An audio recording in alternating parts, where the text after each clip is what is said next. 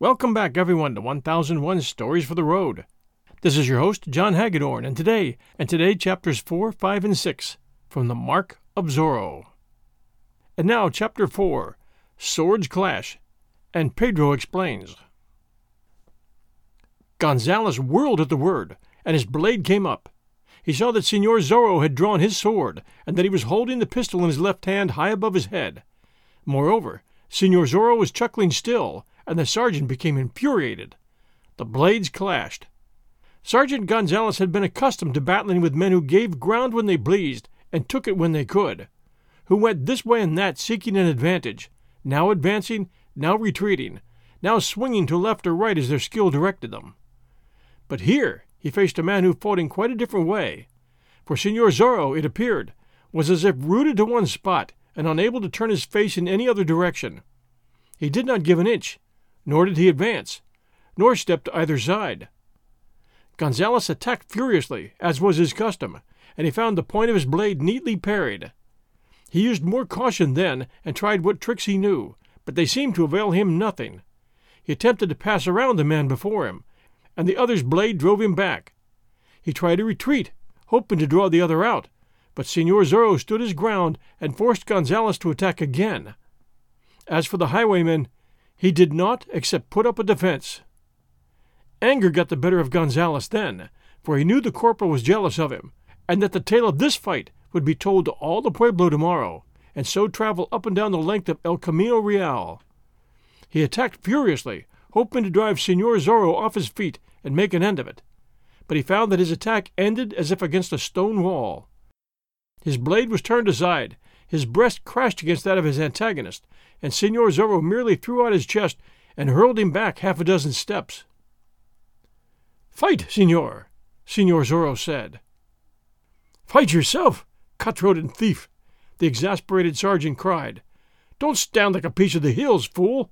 Is it against your religion to take a step?" "You cannot taunt me into doing it," the highwayman replied, chuckling again. Sergeant Gonzales realized then that he had been angry, and knew an angry man cannot fight with the blade as well as a man who controls his temper. So he became deadly cold now, and his eyes narrowed, and all boasting was gone from him. He attacked again, but now he was alert, seeking an unguarded spot through which he could thrust without courting disaster himself. He fenced as if he'd never fenced in his life before. He cursed himself for having allowed wine and food to rob him of his wind. From the front, from either side, he attacked, only to be turned back again, all his tricks solved almost before he tried them. He had been watching his antagonist's eyes, of course, and now he saw a change. They had seemed to be laughing through the mask, and now they had narrowed and seemed to send forth flakes of fire. "We've had enough of Blaine," Señor Zorro said. "It's time for punishment." And suddenly he began to press the fight, taking step after step, slowly and methodically going forward and forcing Gonzales backward. The tip of his blade seemed to be a serpent's head with 1,000 tongues. Gonzales felt himself at the other's mercy, but he gritted his teeth and tried to control himself, and fought on. Now he was with his back against the wall, but in such a position that Señor Zorro could give him battle and watch the men in the corner at the same time. He knew the highwayman was playing with him. He was ready to swallow his pride and call upon the corporal and soldiers to rush in and give him aid. And then there came a sudden battering at the door, which the native had bolted. The heart of Gonzales gave a great leap. Somebody was there, wishing to enter. Whoever it was would think it peculiar that the door was not thrown open instantly by the fat landlord or his servant. Perhaps help was at hand. The highwayman said, "I regret it, for I will not have the time to give you the punishment you deserve, and will have to arrange to visit you another time. You scarcely are worth a double visit." The pounding at the door was louder now. Gonzales raised his voice. "Ha! We have Señor Zorro here!" "Poltroon!" the highwayman cried. His blade seemed to take on a new life. It darted in and out with a speed that was bewildering. It caught 1,000 beams of light from the flickering candles and hurled them back.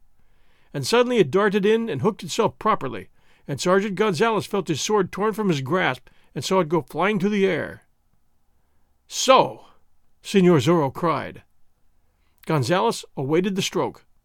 A sob came into his throat that this must be the end instead of on a field of battle where a soldier wishes it. but no steel entered his breast to bring forth his life's blood. Instead, Señor Zorro swung his left hand down, passed the hilt of his blade to it, and grasped it beside the pistol's butt, and with his right he slapped Pedro Gonzalez once across the cheek. "That's for a man who mistreats helpless natives," he cried. Gonzalez roared in rage and shame. Somebody was trying to smash the door in now, but Señor Zorro appeared to give it little thought. He sprang back and sent his blade into its scabbard like a flash. He swept the pistol before him, and thus threatened all in the long room. He darted to a window, sprang upon a bench. "Until a later time, Señor," he cried. And then he went through the window as a mountain goat jumps from a cliff, taking its covering with him. In rushed the wind and rain, and the candles went out. "After him!" Gonzalez screeched, springing across the room and grasping his blade again. "Unbar the door! Out and after him! Remember, there's a generous reward!" The corporal reached the door first and threw it open. In stumbled 2 men of the pueblo, eager for wine and an explanation of the fastened door. Sergeant Gonzalez and his comrades drove over them, left them sprawling, and dashed into the storm. But there was little use in it. It was so dark a man could not see a distance of a horse's length. The beating rain was enough to obliterate tracks almost instantly. Señor Zorro was gone, and no man could tell in what direction. There was a tumult, of course, in which the men of the pueblo joined. Sergeant Gonzalez and the soldiers returned to the inn to find it full of men they knew. And Sergeant Gonzalez knew, also, that his reputation was now at stake. "Nobody but a highwayman, nobody but a cutthroat and thief would have done it," he cried aloud. "How is that, brave one?" cried a man in the throng near the doorway. "This pretty Señor Zorro knew, of course. Some days ago I broke the thumb of my sword hand while fencing at San Juan Capistrano. No doubt the word was passed to this Señor Zorro, and he visits me at such a time that he may afterward say he had vanquished me." The corporal and the soldiers and the landlord stared at him, but none was brave enough to say a word. "Those who were here could tell you, señores," Gonzalez went on. "This Señor Zorro came in at the door and immediately drew a pistol, devil's weapon, from beneath his cloak. He presents it at us and forces all except me to retire to that corner. But I refuse to retire. 'Then you shall fight me,' says this pretty highwayman, and I draw my blade, thinking to make an end of the pest. And what does he tell me then? 'We shall fight,' he says, 'and I will outpoint you, so that I may boast of it afterward. In my left hand I hold a pistol. If your attack is not to my liking, I shall fire, and afterward run you through, and so make an end of a certain sergeant.'" The corporal gasped, and the fat landlord was almost ready to speak, but thought better of it, when Sergeant Gonzalez glared at him. "Could anything be more devilish?" Gonzalez asked. "I was to fight, and yet I would get a devil's chunk of blood in my carcass if I pressed the attack. Was ever there such a farce? It shows the stuff of which this pretty highwayman is made. Some day I shall meet him when he holds no pistol, and then—" "But how did he get away?" someone in the crowd asked. "He heard those at the door. He threatened me with the devil's pistol, and forced me to toss my blade in yonder far corner. He threatened us all, ran to the window, and sprang through. How could we find him in the darkness, or track him through the sheets of rain? But I am determined now. In the morning I go to my Captain Ramon and ask permission to be absolved from all other duty, that I may take some comrades and run down this pretty Señor Zorro. Ha! We shall go fox-hunting." The excited crowd about the door suddenly parted, and Don Diego Vega hurried into the tavern. "What's this I hear?" he asked. "They are saying that Señor Zorro has paid a visit here." "'Tis a true word, caballero," Gonzalez answered. "And we were speaking of the cutthroat here this evening. Had you remained, instead of going home to work with your secretary, you should have seen the entire affair." "Were you not here? Can you not tell me?" Don Diego asked. "But I pray you make not the tale too bloody. I cannot see why men must be violent. Where's the highwayman's dead body?" Gonzalez choked. The fat landlord turned away to hide his smile. The corporal and soldiers began picking up wine mugs to keep busy at this dangerous moment. That is, there is no body," Gonzalez managed to say. "Have done with your modesty, Sergeant," Don Diego cried. "Am I not your friend? Did you not promise to tell me the story if you met this cutthroat? I know you would spare my feelings, knowing that I do not love violence. Yet I'm eager for the facts, because you, my friend, have been engaged with this fellow. How much was the reward?" "By the saints!" Gonzales swore. "Come, Sergeant, out with the tale. Landlord, give us all of wine, that we may celebrate this affair. Your tale, Sergeant.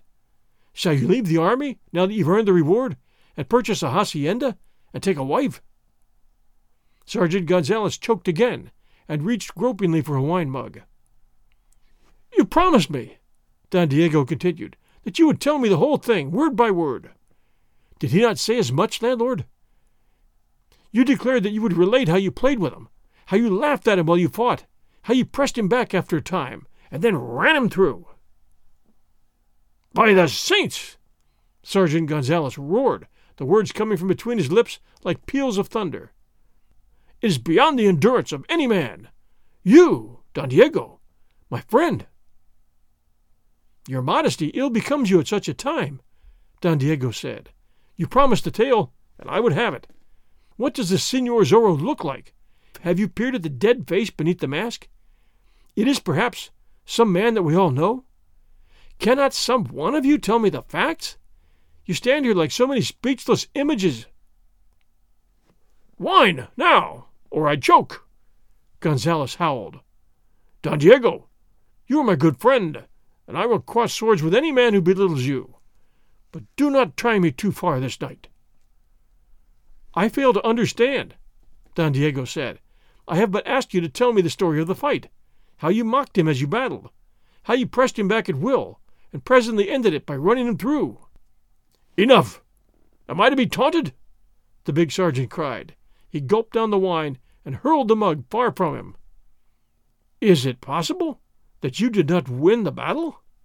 Don Diego asked. "But surely this pretty highwayman could not stand up before you, my sergeant. How was the outcome?" "He had a pistol." "Why did you not take it away from him, then, and crowd it down his throat? But perhaps that is what you did. Here is more wine, my sergeant. Drink." But Sergeant Gonzales was thrusting his way through the throng at the door. "I must not forget my duty," he said. "I must hurry to the Presidio and report this occurrence to the Comandante." "But, Sergeant—" "And as to the Señor Zorro, he will be meat for my blade before I am done," Gonzales promised. And then, cursing horribly, he rushed away through the rain, the first time in his life he had ever allowed duty to interfere with his pleasure, and had run from a good wine. Don Diego Vega smiled as he turned toward the fireplace.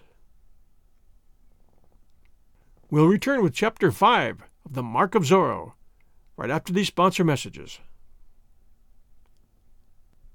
And now Chapter 5, A Ride in the Morning. The following morning found the storm at an end, and there was not a single cloud to mar the perfect blue of the sky, and the sun was bright, and palm fronds glistened in it, and the air was bracing as it blew down the valleys from the sea.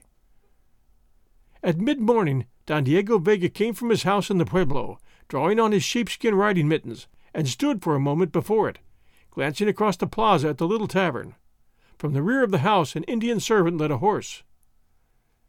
Though Don Diego did not go galloping across the hills and up and down El Camino Real like an idiot, yet he owned a fairish bit of horseflesh. The animal had spirit and speed and endurance, and many a young blood would have purchased him, except that Don Diego had no use for more money, and wanted to retain the beast. The saddle was heavy, and showed more silver than leather on its surface. The bridle was heavily chased with silver too, and from its sides dangled leather globes studded with semi-precious stones that now glittered in the bright sunshine as if to advertise Don Diego's wealth and prestige to all the world. Don Diego mounted, while half a score of men loitering around the plaza watched and made efforts to hide their grins. It was quite the thing in those days for a youngster to spring from the ground into his saddle, gather up the reins, rake the beast's flanks with his great spurs, and disappear in a cloud of dust, all in one motion. But Don Diego mounted a horse as he did everything else, without haste or spirit. The native held a stirrup, and Don Diego inserted the toe of his boot. Then he gathered the reins in one hand and pulled himself into the saddle as if it had been quite a task. Having done that much, the native held the other stirrup and guided Don Diego's other boot into it, and then he backed away, and Don Diego clucked to the magnificent beast and started it at a walk along the edge of the plaza toward the trail that ran to the north. Having reached the trail, Don Diego allowed the animal to trot, and after having covered a mile in this fashion, he urged the beast into a slow gallop, and so rode along the highway. Men were busy in the fields and orchards, and natives were tending to the herds. Now and then Don Diego passed a lumbering carreta, and saluted whoever happened to be in it. Once a young man he knew passed him at a gallop, going toward the pueblo, and Don Diego stopped his own horse to brush the dust from his garments after the man had gone his way. Those same garments were more gorgeous than usual this bright morning. A glance at them was enough to establish the wealth and position of the wearer. Don Diego had dressed with much care, admonishing his servants because his newest serape was not pressed properly, and spending a great deal of time over the polishing of his boots. He traveled for a distance of 4 miles, and then turned from the high road and started up a narrow, dusty trail that led to a group of buildings against the side of a hill in the distance. Don Diego Vega was about to pay a visit to the hacienda of Don Carlos Pulido. This same Don Carlos had experienced numerous vicissitudes during the last few years. Once he'd been second to none except Don Diego's father in position, wealth, and breeding. But he had made the mistake of getting on the wrong side of the fence politically, and he found himself stripped of a part of his broad acres, and tax gatherers bothering him in the name of the governor, until there remained but a remnant of his former fortune, but all his inherited dignity of birth. On this morning Don Carlos was sitting on the veranda of the hacienda, meditating on the times, which were not at all to his liking. His wife, Doña Catalina, the sweetheart of his youth and age, was inside directing her servants. His only child, the Señorita Lolita, likewise was inside, plucking at the strings of a guitar and dreaming as a girl of 18 dreams. Don Carlos raised his silvered head and peered down the long, twisting trail, and saw in the distance a small cloud of dust. The dust cloud told him that a single horseman was approaching, and Don Carlos feared another gatherer of taxes. He shaded his eyes with a hand and watched the approaching horseman carefully. He noted the leisurely manner in which he rode his mount, and suddenly hope sang in his breast, for he saw the sun flashing from the silver on saddle and bridle, and he knew that men of the army did not have such rich harness to use while on duty. The rider had made the last turning now, and was in plain sight from the veranda of the house, and Don Carlos rubbed his eyes and looked again to verify the suspicion he had. Even at that distance, the aged Don could establish the identity of the horseman. "'Tis Don Diego Vega," he breathed. "May the saints grant that here is a turn in my fortunes for the better at last. May the saints grant that here is a turn in my fortunes for the better at last." Don Diego, he knew, might only be stopping to pay a friendly visit, and yet that would be something, for when it was known abroad that the Vega family was on excellent terms with the Pulido establishment, even the politicians would stop to think twice before harassing Don Carlos further, for the Vegas were a power in the land. So Don Carlos slapped his hands together, and a native hurried out from the house, and Don Carlos bade him draw the shades so that the sun would be kept from a corner of the veranda, and place a table and some chairs, and hurry with small cakes and wine. He sent word into the house to the women, too, that Don Diego Vega was approaching. Doña Catalina felt her heart beginning to sing, and she herself began to hum a little song, and Señorita Lolita ran to a window to look out at the trail. When Don Diego stopped before the steps that led to the veranda, there was a native waiting to care for his horse, and Don Carlos himself walked halfway down the steps and stood waiting, his hand held out in welcome. "I'm glad to see you a visitor at my poor hacienda, Don Diego," he said, as the young man approached, drawing off his mittens. "It is a long and dusty road," Don Diego said. "It wearies me, too, to ride a horse the distance." Don Carlos almost forgot himself and smiled at that, for surely riding a horse a distance of 4 miles was not enough to tire a young man of blood. But he remembered Don Diego's lifelessness, and did not smile, lest the smile cause anger. He led the way to the shady nook on the veranda, and offered Don Diego wine and cakes, and waited for his guest to speak. As became the times, the women remained inside the house, not ready to show themselves unless the visitor asked for them, or their lord and master called. "How are things in the pueblo of Reina de los Angeles?" Don Carlos asked. "It has been a space of several score days since I visited there." "Everything is the same," said Don Diego, "except that this Señor Zorro invaded the tavern last evening and had a duel with the big Sergeant Gonzales." "Ah, Señor Zorro, eh? And what was the outcome of the fighting?" "Though the sergeant has a crooked tongue while speaking of it," said Don Diego, "it has come to me through a corporal who was present that this Señor Zorro played with the sergeant and finally disarmed him and sprang through a window to make his escape in the rain. They could not find his tracks. At least I have nothing to fear from him. It is generally known up and down El Camino Real, I suppose, that I have been stripped of almost everything that the governor's men could carry away. I look for them to take the hacienda next." "Such a thing should be stopped," San Diego said, with more than his usual amount of spirit. The eyes of Don Carlos brightened. If Don Diego Vega could be made to feel some sympathy, if one of the illustrious Vega family would but whisper a word in the governor's ear, the persecution would cease instantly, for the commands of a Vega were to be made obeyed by all men of whatever rank. We'll return with Chapter 6 right after this sponsor message. And now Chapter 6, Diego Seeks a Bride. Don Diego sipped his wine slowly and looked out across the mesa, and Don Carlos looked at him in puzzled fashion, realizing that something was coming, and scarcely knowing what to expect. "I did not ride to the damnable sun and dust to talk with you concerning this Señor Zorro or any other bandit," Don Diego explained after a time. "Whatever your errand, I'm glad to welcome one of your family, caballero," Don Carlos said. "I had a long talk with my father yesterday morning," Don Diego went on. "He informed me that I am approaching the age of 25, and he is of a mind that I am not accepting my duties and responsibilities in the proper fashion."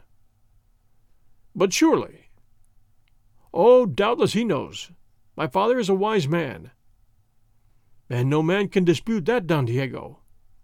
He urged upon me that I awaken and do as I should. I have been dreaming, it appears. A man of my wealth and station, you will pardon me if I speak of it, must do certain things. It is the curse of position, Señor. When my father dies, I come into his fortune, naturally, being the only child. That part of it is all right. But what will happen when I die? That is what my father asks." "I understand." "A young man of my age, he told me, should have a wife, a mistress of his household, and should, have offspring to inherit and preserve an illustrious name." "Nothing could be truer than that," said Don Carlos. "So, I've decided to get me a wife." "Ha! It is something every man should do, Don Diego. Well do I remember when I courted Doña Catalina. We were mad to get into each other's arms, but her father kept her from me for a time. I was only 17, though, so perhaps he did right. But you are nearly 25. Get you a bride, by all means." "And so I have come to see you about it," Don Diego said. "To see me about it?" gasped Don Carlos, with something of fear and a great deal of hope in his breast. "I will be rather a bore, I expect. Love and marriage, and all that sort of thing, is rather a necessary nuisance in its way. The idea of a man of sense running about a woman, playing a guitar for her, making up to her like a loon when everyone knows his intention. And then the ceremony. Being a man of wealth and station, I suppose the wedding must be an elaborate one, and the natives will have to be feasted, and all that, simply because a man is taking a bride to be mistress of his household." "Most young men," Don Carlos observed, "delight to win a woman, and are proud if they have a great and fashionable wedding." "No doubt, but it is an awful nuisance. However, I will go through with it, Señor. It is my father's wish, you see. You, if you will pardon me again, have fallen upon evil days. That is the result of politics, of course. But you are of excellent blood, Señor, of the best blood in the land." "I thank you for remembering that truth," said Don Carlos, rising long enough to put one hand over his heart and bow. "Everybody knows it, Señor, and a Vega, naturally, when he takes a mate, must seek out a woman of excellent blood." "To be sure," Don Carlos exclaimed. "You have an only daughter, the Señorita Lolita." "Ah, yes indeed, Señor. Lolita is 18 now, and a beautiful and accomplished girl, if her father is the man to say it." "I have observed her at the mission and at the pueblo," Don Diego said. "She is indeed beautiful, and I have heard that she is accomplished. Of her birth and breeding there can be no doubt. I think she would be a fit woman to preside over my household." "Señor?" "That is the object of my visit today, Señor." "You? You are asking my permission to pay addresses to my fair daughter?" "I am, Señor." Don Carlos' face beamed, and again he sprang from his chair, this time to bend forward and grasp Don Diego by the hand. "She is a fair flower," the father said.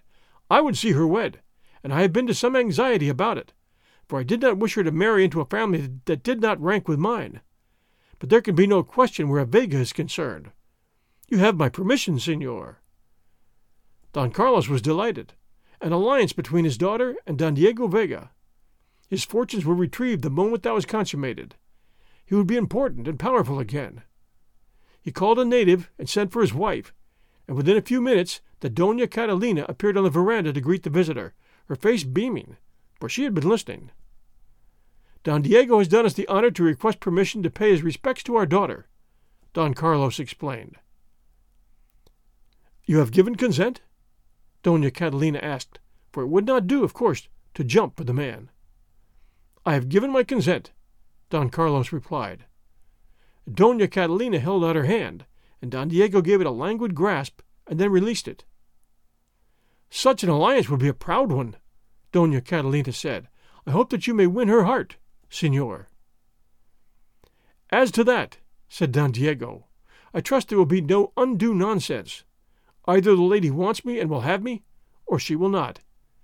Will I change her mind if I play a guitar beneath her window, or hold her hand when I may, or put my hand over my heart and sigh?